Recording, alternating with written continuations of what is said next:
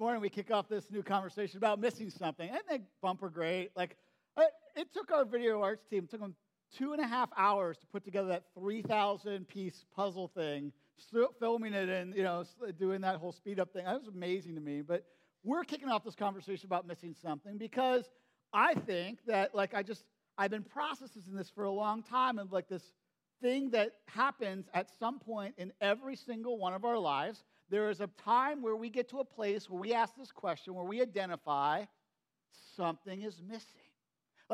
I've got all the things that I think I need to have, and yet something is missing. And what amazes me as a pastor is over my many years of doing ministry and life, that I've had these same conversations with people in their 20s, that I have had with people in their 40s and 50s, and it all is based on the same thing. It all comes back to the same thing. People in their 20s are so I got my college degree, and I thought, once I get that, then I'm going to feel fulfilled. And then, I got my car, and then I signed for a house, and I'm doing all these things, and, I'm even putting off marriage or putting off other things so I can get all the things lined up that I need to have to be happy, to be fulfilled. And yet, this is the conversation they're having with me, this is the question they're asking, what am I missing? There's something, what's next? Because I did all the things I had on my checklist, and something's still missing, right? Or the conversation looks different, in midlife, right? When people are looking back over their shoulder, and they're like, I only got so many more years to live, and I'm thinking about the years that I have lived, and I'm going what have I done? What have I accomplished? What will I accomplish? What does it all mean? Something is missing.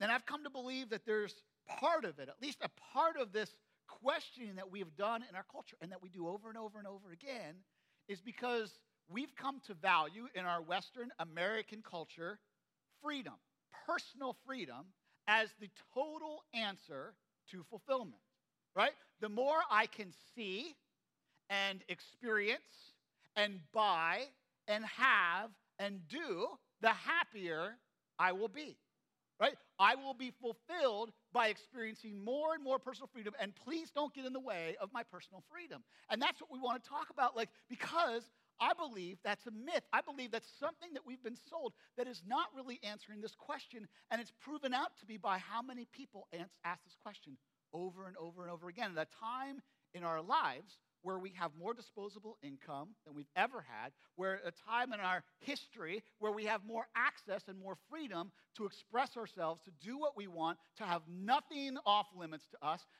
at a time when all of that is happening, ultimately, why is it that more and more and more people in our society are unhappy, depressed, and missing something? And that is the base of the conversation I want to have. It's the question that we're going to ask over the next 3 weeks. What are we missing? What are we missing? And I think, and this is important, we'll talk about this, the freedom plays a role in all of that, but I think it's a lot different than we think it is. And so we're going to look at how personal freedom, how the freedom that God gives us actually does play a role, but it's very different than what we think. So today, we're going to start the conversation over the next 2 weeks just talking about two deeply genetically, we have to have deep in our soul longings. That in order, if you're going to be happy, if you're going to enjoy life, if you're going to be fulfilled, you need to fulfill these two belongings. And so that's what we want to talk about. We're going to start this week by talking about the longing for belonging. How every one of us longs to belong. We want to know and be known.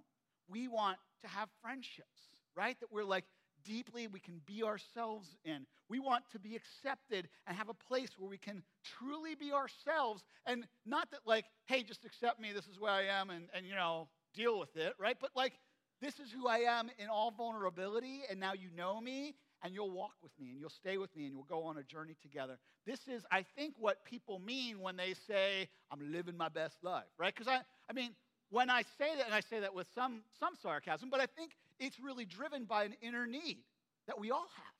When we say, I want to live my best life, what we're saying is, which is what my 20-year-olds told me, is, Dad, I think that everyone just really wants to be happy. I think they're right.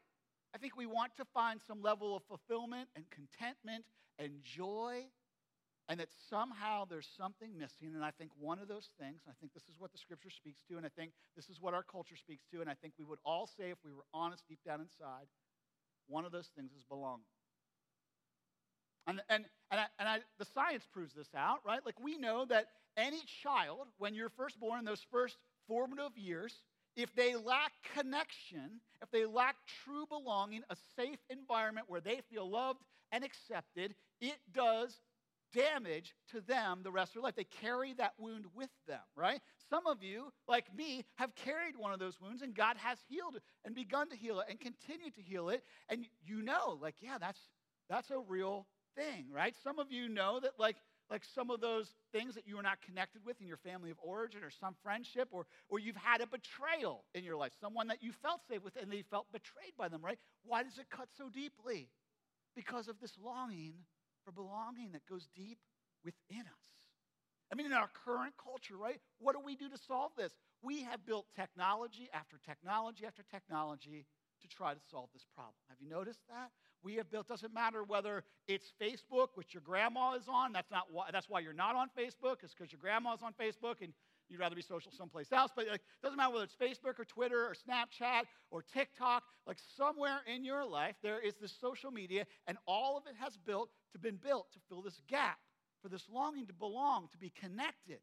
And so I've been doing a little reading on that, and there's this interesting phenomenon and I think as soon as you hear it, you're going to be like, okay, yeah, no, I've felt that. I think that's true. But that psychologists have done these studies, and they said, listen, if you deeply engage in social media, two things happen. And this is important because you're going to see like, oh, I see the gap. One thing is if you really deeply engage in social media, you will feel more connected. People who engage on a regular basis with others in a meaningful way feel more connected through that technology. And at the same time, now listen, this gets a little weird, right? At the same time as feeling more deeply connected, their level of connectedness goes up, and so does their level of feeling inadequate. It rises with it. Right? I see head shaking like, yeah, no, I've recognized that. Like the level of connectedness and the level of feeling inadequate rise at the same time. And guess what can't happen when both of them go up? Belonging. You can't belong when both of them are on the rise.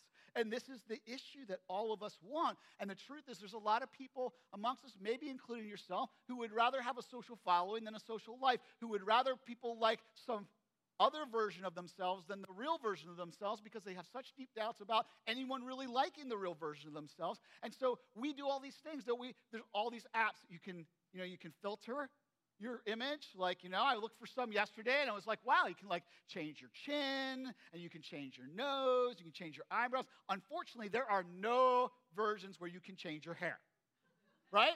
Like bald guys, what is going on that there is no app for us, right? Like we can change, look, this is the hair version of me, right? Like my dreadlocks, like I've always wanted that and yet no one's buying it. So like, here's the thing. We can do, and this is the crazy thing to me, like, when people were like, wait, take the picture of me like this is my best side, right? Like you do realize you live in 3 dimensions and people can see all around you all the time. Like in real life, you can't, no, just look at me like that would be really weird. Please don't do that, right? You're going to freak everybody else out if you don't just talk to me like this. So like, here's the thing. We can't filter ourselves in real life. The real you exists in the real world. And the solution isn't to prop up an image. There has got to be a different way. And the question is, what are we missing? And that's what we want to tackle today by looking at scripture text in Luke chapter 7, where we find a woman who says, I want to follow God's plan. God must have a better way. And she comes to Jesus. So if you want to follow along today, you can look in your Bible app in Luke chapter 7. You can follow along in the scoop inside us, an outline with some scripture in it. But we're going to be talking about this story where this woman comes to Jesus. A little context, though. Jesus is at dinner at a Pharisee's house. That's a religious leader's house. His name is Simon. He invites him over for dinner, and Jesus comes.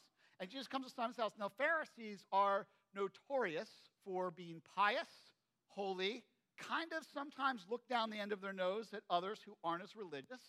And underneath all of that, and this is what I believe, sometimes I think scholars give them a little bit of a bad rap because they see this, they talk about the surface level of what the Pharisees do. And frankly, the things that Jesus kind of confronted them with. But if you look at Jesus' stories, he was really confronted as a deeper need for the Pharisees to recognize their need for God, their true need for belonging. Because Pharisees, as much as we look at them and like, I can't believe they're religious and they're judgmental and I don't like those people, they're performers. They're prop up their image people. They're, look, I'm not so bad. Look, I did that thing. Look, I'm really somebody. And isn't that all of us at some place in our lives where we do the same thing? And so Simon, the Pharisee, invites Jesus over for dinner. And if you look at the chapters before, there's a bit of like, I'm going to kind of impress my friends that I invited Jesus over, kind of taking a risk here. I'm kind of testing Jesus, but I'm also kind of trying to figure this whole thing out. And so Simon invites Jesus over, and they're going to have a dinner. And along with, if you're a Pharisee and you invite Jesus over, you're inviting your religious, pious friends over. And so everybody in the room's kind of got this same, I've got my act together, except for Jesus and his disciples who come into the room, and they're kind of different. And this is the environment when they sit down. And it says in verse 36 of Luke chapter 7, when one of the Pharisees invited Jesus over to have dinner with him, he went to the Pharisee's house and he reclined at the table. And in Jewish culture, you would have sat on the floor. You would recline with your feet away from the table because everybody wore sandals. And have you ever been the person, you've taken off your sandals and you went, wow, whose feet stink? And it was you. Have you ever, just me? I'm the only one who's done that? Okay. Well, I've done that, right? Where I've taken off my shoes and be like, wow, someone's feet stink. I'm like, oh, that's me. Right? Like that's my leather sandals. But that's what happens when your feet are in like raw leather, like you're walking around, you're sweating. Like this is Jewish culture. So you sat down, you put your feet away from the table because food doesn't taste good in the locker room, right? So this is kind of what's happening. And as they sit in this circle, right? And as they sit with all these very religious, pious people in this circle, it says a woman in town who lived a sinful life learned that Jesus was eating at the Pharisee's house, and she came there with an alabaster jar of perfume. Now, you can imagine you're having this dinner party, right, with your friends, with this person that you're kind of trying to impress a little bit, and in barging into your dinner party, unannounced, uninvited, is the person that you would least want there at that moment, right? To the person you're like, a stranger that you don't know. Not really, but everybody knows, because her reputation is a woman that lived a sinful life. Now, scholars kind of project like what they think that might be, whether it's prostitution or something else. It doesn't really matter, because her reputation was everybody in the community knew her as the woman who lived a sinful life. There been that person in your family, in the room, with others that you're like, yeah, I'm the person here that like everybody knows that I've got a story, that I've got stuff, this junk in my background. And I don't really like walking into that environment because I like walking in environments where people don't know that about me. And I'm walking in the environment where they do. This is this woman. She walks in. How would you like to be this woman? Everywhere she goes, she is known as that woman who's messy and deeply messed up and things aren't right in her life and she's troubled, and she walks in to this religious leader's home, and I can't even imagine like her. Can you imagine? She's standing outside the door before she comes in. She knows what she's about to walk into. What's going through her head in that moment? What are the questions she's asking in her heart? Like, will they reject me? Because when she walks into the room, everyone is waiting. They're watching for Jesus' reaction to condemn her, to tell her that she's uninvited, that she's unwanted, that this is not the place for her, that she doesn't have a seat at the table. And you know that about her, and you go, why would she come in? Why would you walk through that door when you know everyone in there is judging you and everyone in there is going to have some words for you? Why would you walk through that door when they might mock you, they might reject you? The public humiliation is like one of the worst feelings you could feel. Why would she go in? Why would she even try? Because she is looking for something that we all want deeply enough that we would be desperate enough to have it, and that is our longing for belonging. Truly belong, because she's watched Jesus. She's seen how he loves. She said, I can't keep living the way I'm living anymore. I can't live with this by myself, aloneness. So she doesn't come pretending. She doesn't come defensive. She doesn't come prideful. She just shows up and says, Jesus, I want to be loved by you. I don't want to pretend any longer. I don't want to fake it. I don't want to act like I have it together. I'm just going to come with all of my brokenness and walk in the room. Something happens in that moment because we all long for the same thing she does. Verse 38 says, as she stood behind him at his feet weeping, she began to wet his feet with her tears. And can you picture this? Like she's standing behind him weeping, and she begins to wet his feet with her tears. Like this is not like, ooh, I had a little allergy reaction here, but I'm okay. Like this is not like, oh, I don't want, like this is like, you know that time when you're trying to tell that story and something just emerges in you and you are like snot rockets. I mean, it's the whole thing, right? You're like, oh, it's just coming out. You're like, I can't. And you can't even get it out. And there's just tears coming down because you're just, something inside of you has broken loose and you can't even contain it. This is her. I mean, that's how many tears it takes to wet someone's feet. This is not, I'm a little sad. This is something inside of me I've come in touch with, and it's real. And I understand who I am, and in whose presence I'm with. And she begins to wet his feet with her tears. And then it says, she wiped them with her hair. And this is not like, hey, Jesus took a shower, his feet are nice and pristine. She wiped them with her hair. And says, she went on, kissed them. Some of you are like, right? Like, I want you to think about, like, someone takes their shoes off today and says, kiss my feet, right? How many of you are going to volunteer for that job? I mean, this is the reality of where she is. Like, we need to grasp how broken she is and how much she longed to be accepted and loved and the chance she was taking with Jesus as she kissed them and she poured perfume on him. And this is not just any jar of perfume. It says this is the alabaster jar of perfume.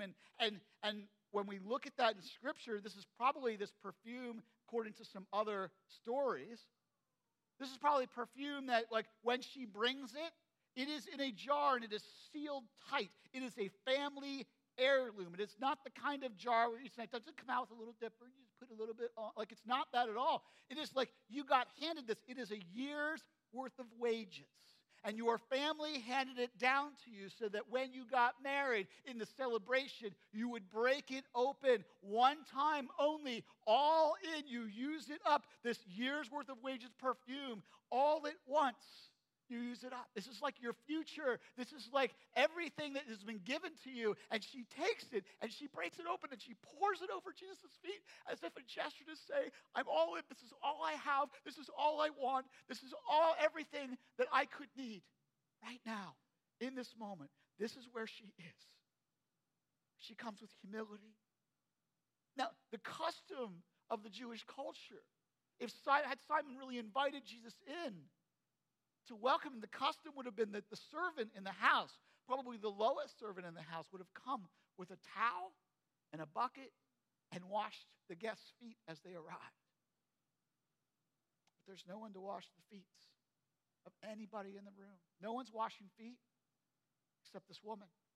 With her tears, she doesn't come with a towel, and she comes soaking Jesus with her tears and her brokenness at the feet of Jesus, wiping them with her hair, saying, Jesus, I'm not going to dress tonight. I don't need to look acceptable. I just, in all vulnerability, Jesus, I need you. She said, I'm not going to waste my time. I'm not going to waste my life pretending any longer that I have it together or that I need to. I'm going to take this big change. You know, the big risk.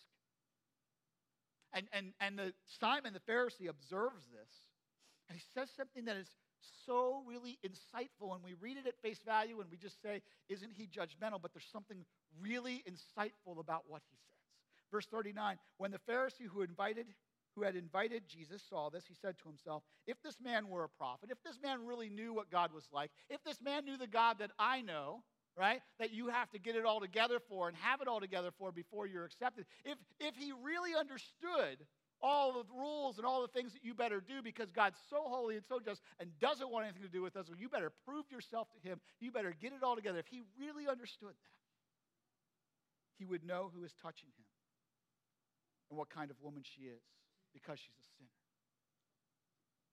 Did you hear it in Simon's voice? I have such deep doubts that I could ever be accepted. I would never let someone else touch me like that because I would be rejected by others. I have such deep doubts. I am hiding all of who I am right now because I can't let others know what's really going on in the inside. I can't really be real in this environment. Like in this moment, Simon says something and he puts his finger on something so important in our humanity. And it's this, that we all want to belong, but we got doubts. Like we all have doubts about whether we could truly belong. Simon feels it. This woman feels it. And you and I feel it too. We all have these moments, right, where we have doubts. Could I truly belong?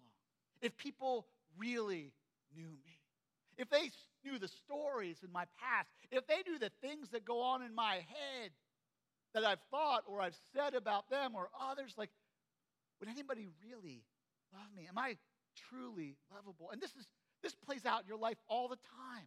It's why when you go to a party, and like maybe 20 people come up to you at the party and they're like, hey, you look really good tonight. Hey, it's great to hear that story about you. Hey, and you got like 20 people and they all compliment you and one person has this cutting critique. You go home and I guarantee you don't remember any of the other words that are spoken at the party, do you? That one person's critique, just as your spouse hears about it for a week.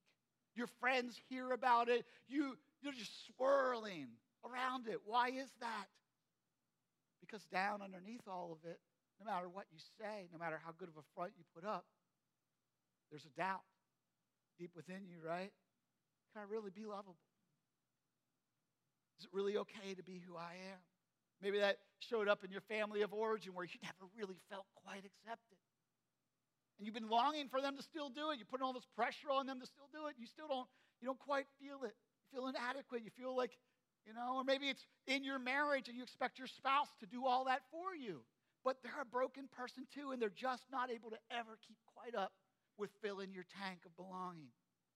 Or maybe it's even with your kids. I think a lot of us raise our children and we want them to feel accepted and we invest all this into them and we want to make sure their life is safe and good and all that kind of stuff. But if we really told ourselves the truth, something deep within us wants our kids to accept us. We want to be acceptable to them, be their friend. And we find this most true when they become teenagers, right? And suddenly we're not the smartest person on the planet. We're not their hero. They become young adults and they don't need us anymore. And suddenly we're like, what is going on? I got this thing inside of me and I don't know what to do with it. Because I wanted them to be the answer to all my belonging and my longing for belonging. That's why social media will never answer your problems. Because no amount of connection can solve this issue on its own. It's why you can't just show up at online and you can watch the best preachers and the great content online, but you don't show up in presence of others seeking grace, and you still will miss it. True belonging, because it can't be solved by great content. There is no substitute. Listen, there is no substitute. This is what this woman is discovering. There is no substitute for being in the presence of Jesus and the presence of others who are seeking his grace, who are willing to be vulnerable. I mean, the reason this story has such power is because some woman comes in complete vulnerability and brokenness, and inside you go, I want that to be me too. I want to be able to come to Jesus in that same way. I want to have the same courage as she does to come into a presence of people and a gathering and say, this is who I am. God, I know that you love me. And it gives me the life and the love, and I can be imperfect with these others, and I can receive your grace and be at peace. This is what Jesus, I think, dreamed that his church would be, a family seeking his grace together. Because when we hear that story of this woman, we hear that story in someone else's life, do you know what we think? If it's true for them, maybe it could be true for me. Maybe it could erase that doubt for me too. And in verse 40, Jesus addresses Simon the Pharisee's comments about this woman by saying, Simon, I have something to tell you. He says, tell me, teacher. He says, listen, Simon, two people owed money to a certain moneylender. One owed him 500 denarii and the other 50. Neither of them had money to pay him back. So he forgave the sins, the debts of both. Now, which will love him more? That's what I love about Jesus' stories, right? Like, it's been 2,000 years since he tells a story, and you all know the answer to the question. It hasn't changed. It's so deeply embedded in our human nature. Jesus knows us so well. He says, listen, who's going to love more? The person who's been forgiven all this great debt or the person who's been forgiven a little debt? We know the answer. So does Simon, but, he doesn't really like the answer. So in verse 43, he says, I suppose. It's possible. Right? Because he's not, in this moment, he's beginning to realize who's who in the story. I suppose the one who had the bigger debt for you. Jesus says, yeah, Simon, that's exactly right. And he turns to the woman and he says to Simon while he's looking this woman in the eyes. He turns to the woman. He doesn't turn to Simon. He turns to the woman and he looks her in the eyes and he addresses Simon while he speaks into her life. And he says, do you see this woman? I came into your house and you did not give me water for my feet, but she wet my feet with her tears. She wiped them with her hair.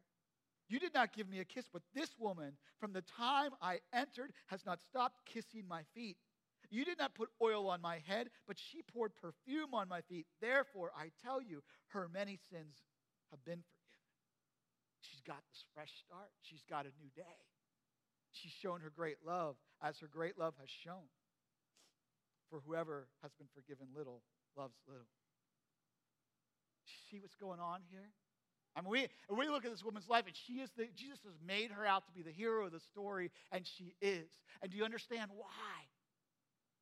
Because she's willing to come and be broken and vulnerable. She's willing to do the very opposite of what we all don't want to do in this moment. And that's, when I sin, right, we want to hide it. When we do that thing wrong, we knew we shouldn't have done it, and we're like, God, I better not, I'm going to try to get it better myself before I show up. Right? When our life is not going the way we want it, we don't tell other people about it. We try to fix it ourselves first. We try to get it right ourselves before we show up and let others see it. But this woman, the woman that Jesus makes a hero out of this story, this woman comes broken and honest and vulnerable and says, I've got a mess in my life. I long to belong, but I don't. What I need, Jesus, is you. How often in our lives are we just afraid? That doubt is a little too great. We've listened to it a little too long. And we're not even sure that Jesus could erase it. We're a little afraid that if we took that chance with God, he would say, yeah, I know. And he's got his arms crossed.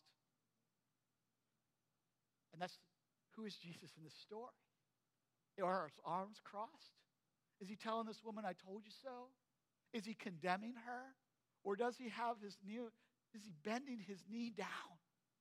Is he speaking to her and looking her in the eye and saying, you have done so well, just to be honest and real. And now you know what belonging really is, to be accepted exactly where you are.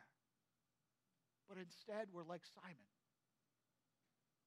the Pharisee, who fears that doubt so much that we try to clean it all up. People ask us how we're doing, and we say, blessed, good. But we don't really mean it. We don't really have people in our life who are willing to confess to. There are plenty of things in our past that we would rather hide. We hope never become known. And in that way, we're not really free. We're not really forgiven. We haven't really received grace. Because what Jesus says to Simon, and if I were to rephrase it, it would be this. It would be, he would look at Simon and he would say, Simon, I came here because you invited me. But you're so afraid and you're so wounded, you couldn't even welcome me. You're so caught up in impressing that you can't even be yourself.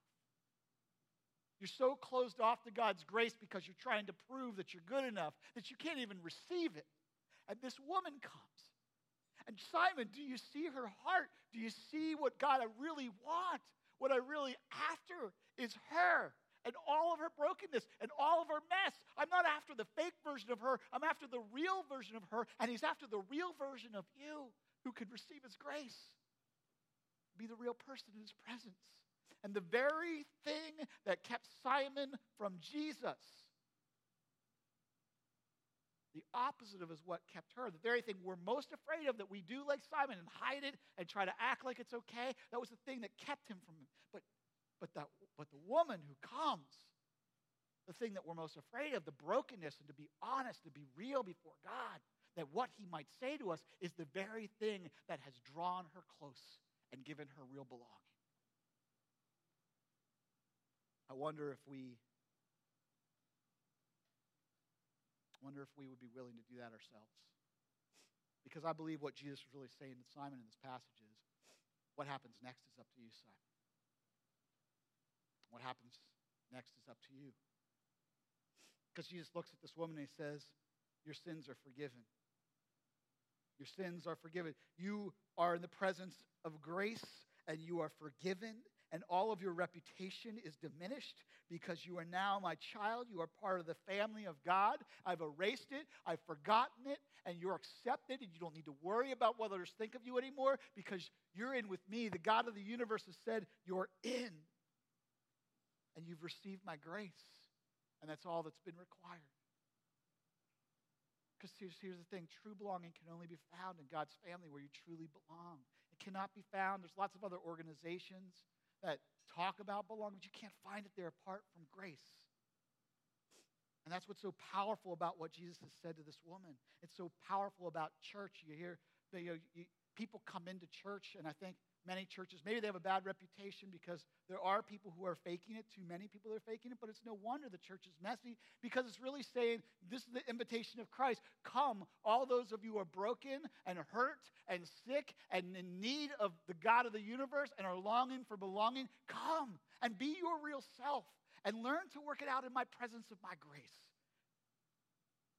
That's the invitation of Christ. That's what I believe he wanted his family to be, a place where grace abounds with each other, with him, a place where you could truly belong, a place where it's okay to be imperfect and yet be perfectly loved. And that's what Jesus was reassuring the woman when he said, listen, your sins are forgiven. Your faith has saved you. Go in peace. How many of us want to go in peace? How many of us are looking for that belonging? We tried to find it a lot of places. One of the stories I just heard this week comes from a thing that's called Alpha. That's a course, a way of helping people discover and talk about their faith. And it's Bear Grylls' story. Bear Grylls talks about his own story of belonging and how he looked for it other places and what God's done in him. And I just want you to hear a little bit of his story because I think we all relate to it. I think for so many years, I always just strived to be strong in myself. And it was as if that all I needed was me and my buddies and, we'd be like invincible. But the truth is, none of us are. And I don't want to do this thing called life. I don't want to do it on my own. And it kind of feels like my longing for this light inside is now stronger than my fear of what others might think. And people often ask, well, doesn't that make faith like a crutch?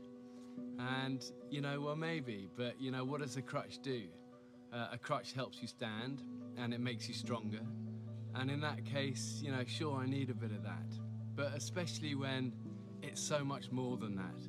When this faith inside is also like a backbone, helping me stand tall, and helping me be strong when I'm really up against it, facing those odds, whether it's on a mountain or stuck in some jungle, or just dealing with the storms, with the storms of life. Sure, I need it. I need that. But at heart, my Christian faith says that I'm known to Christ, bought at a price, blessed with light. Faith says that we're loved, regardless of our mess, regardless of how many times we fall down. And that Jesus somehow picks me up. And sure, I'll reach out to that. Why wouldn't I? You hear what we're always really saying there. He's been in the military. He's belonged to lots of places just like you have, whether it's a fan club or a family or whatever it is. He's saying the same thing that this woman has discovered, and that's you can belong to all those different organizations, but if you're still in that place of doubt, of saying, like, if you really knew me, if I stopped performing at the level I've been at, if you knew my story and my past, or you knew what I've been thinking, you'd never let me be part of it. I wouldn't really belong. You can have all the organizations in the world that you're part of, but if it's missing this one ingredient, this one thing that's missing in your longing to belong, it's this, and it's God's perfect love. It's His grace. And without it, without actually receiving it and actually knowing it, you will always long to belong. You'll always be missing something. And so this morning, this is I think, the invitation of Christ to you. If you want to erase those doubts, if you want to have a different way of belonging, you want to actually move into erasing those doubts, that is the story of our lives and is what Jesus is inviting you to be a part of, to experience His perfect love. It is something that I love our church for, because people say this all the time, and I hear them say this, like, I love Daybreak because it's a place that it's okay to be broken and to be loved and to be transformed. You don't have to be somebody else. Like, that's what I dream that Jesus wants for all of us. I believe it is God's invitation for every one of us today. And so my question is the same. Have you felt that nagging doubt?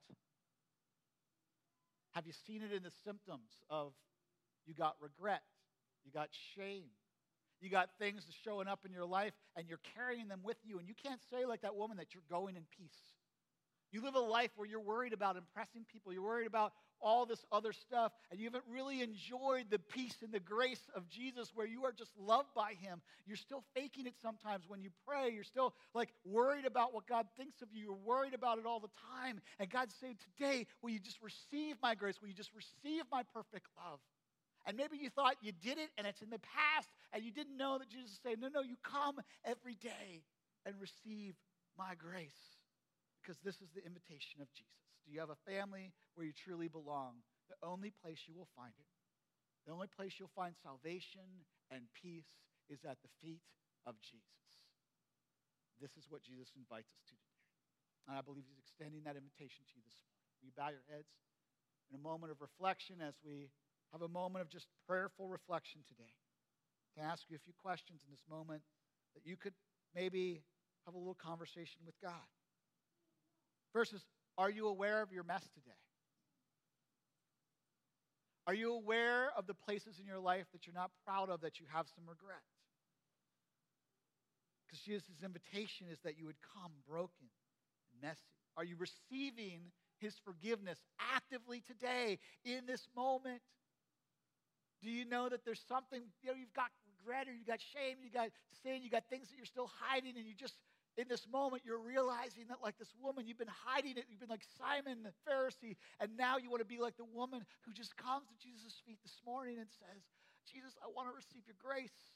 I don't want to hide any longer. I'm tired of missing my belonging. Is there something moving and stirring inside of you? Do you know Jesus' invitation to perfect love today? Are you experiencing grace in your life? Maybe you have never experienced it. Maybe this is like your 1000th time of needing it, where you approach Jesus again this morning in prayer. So I offer you this prayer this morning to pray with me in your heart, to join me in coming to Christ this morning. Jesus, this morning I am aware that my life is messy. I'm aware that my sin has left me feeling broken, alone, unacceptable, inadequate. Jesus, today I receive your invitation to grace. I receive your forgiveness. I've rejected, I've not forgiven myself, but today I put all that aside. I receive your forgiveness. Will you make me a son or a daughter? Will you shower me with your grace? I set aside all my pride and my doubt and my fear, and I just receive that you love me. That you love me. That you love me. That you love me. And for that I am thankful. In Jesus' name.